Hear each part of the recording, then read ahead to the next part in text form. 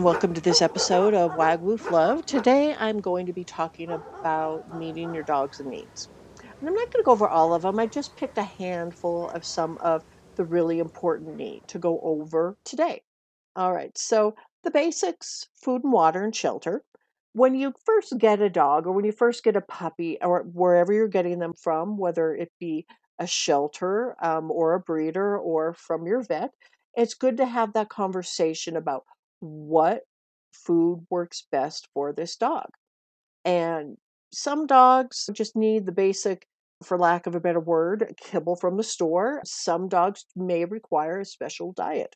I know when we adopted a dog once from a breeder, we knew that she had a bad heart. And so we took special care to get her a special kind of food that we talked with the breeder about and we talked with our vet about. So she needed something a little more specialized, whereas most dogs do quite well with a grocery store food.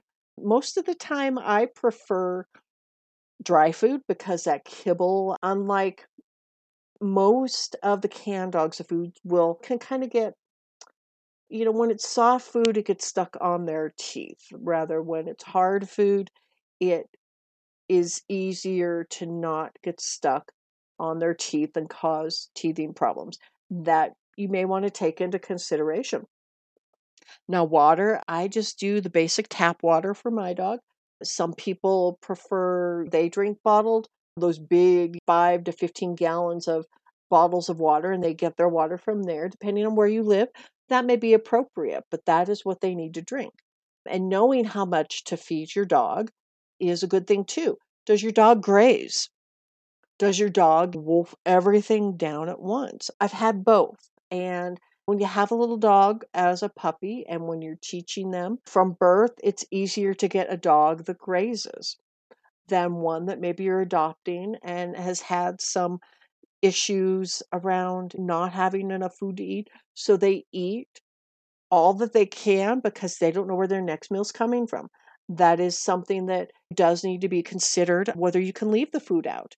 You don't want your dog being overweight because that is hard on their joints. And shelter. I am a proponent of bringing your dogs indoors. My dogs have a special place in the house for when I'm gone from home. When I am at home, they are able to be in the house wherever I am. Whether I'm in the kitchen, they are in the kitchen with me. They have their place to lay near the garage door when I'm watching TV. I do let them come on the couch with me, and that's a preference. But most of the time, they are on the floor, and when the fireplace is on, they are in front of the fire. So they do have shelter. If you don't like to have your dogs inside and you prefer them to be outdoor dogs, you just remember and take into consideration the extreme heat and the extreme cold. They do need some place in your home to be able to come when that happens. And they do like dog dens, they do like dog crates. I do like those. I've trained my dogs for crates. It is something that it's good for them to be safe when I am gone. It's good for my shoes, so they don't chew my shoes until they're totally fully trained. I believe in them having shelter within the house.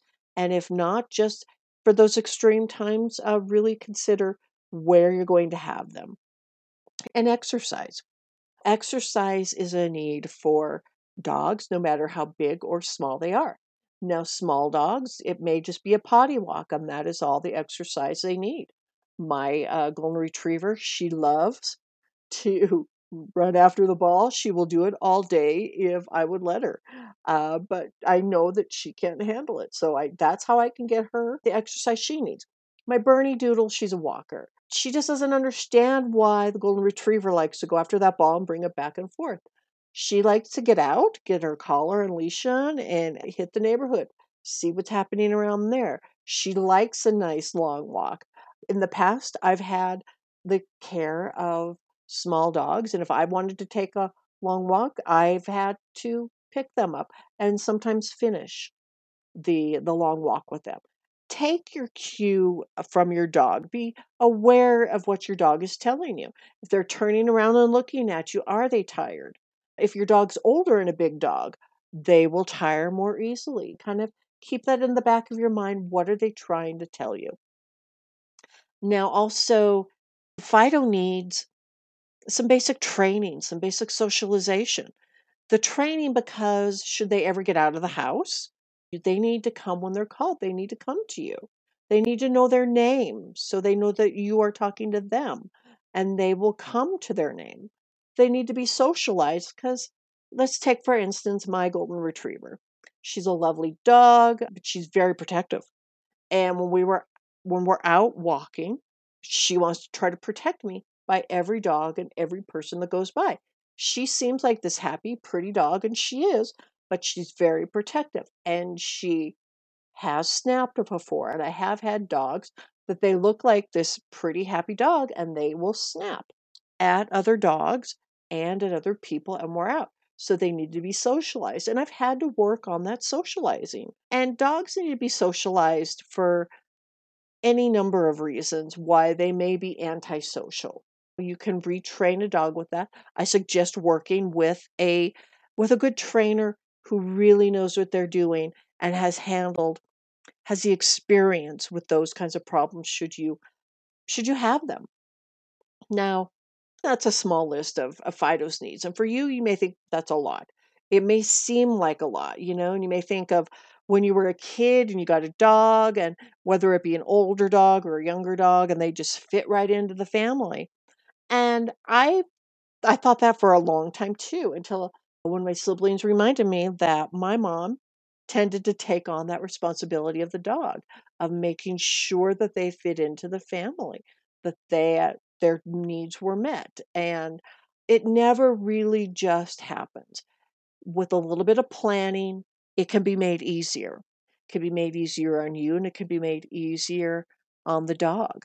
It's that one person who tends to get tasked with it is usually a mom or a dad or a parent. And in my household, in a lot of ways, it's me because I bond with the dogs and I like it. I love taking the training of the dog, the socialization, making sure I share whether the dogs get fed or not, or whether they have fresh water, all of that. And knowing your dog, whether you can leave out that food for them.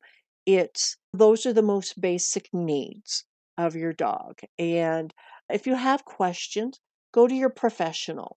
Go ask your vet. Sometimes your vet will allow you to call up and ask with a question. Sometimes you may have a trainer at a nearby pet store, so to speak, one of those big box stores that sell the dog food. Petco, PetSmart, I think those are the national chains.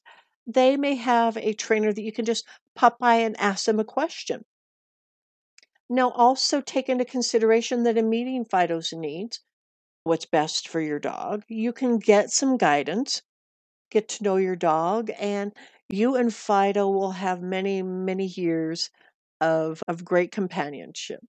If you've enjoyed this episode, please feel free to subscribe to it. And also tell a friend, tell it or two friends about this show if you like it. All right, until the next episode, bye bye.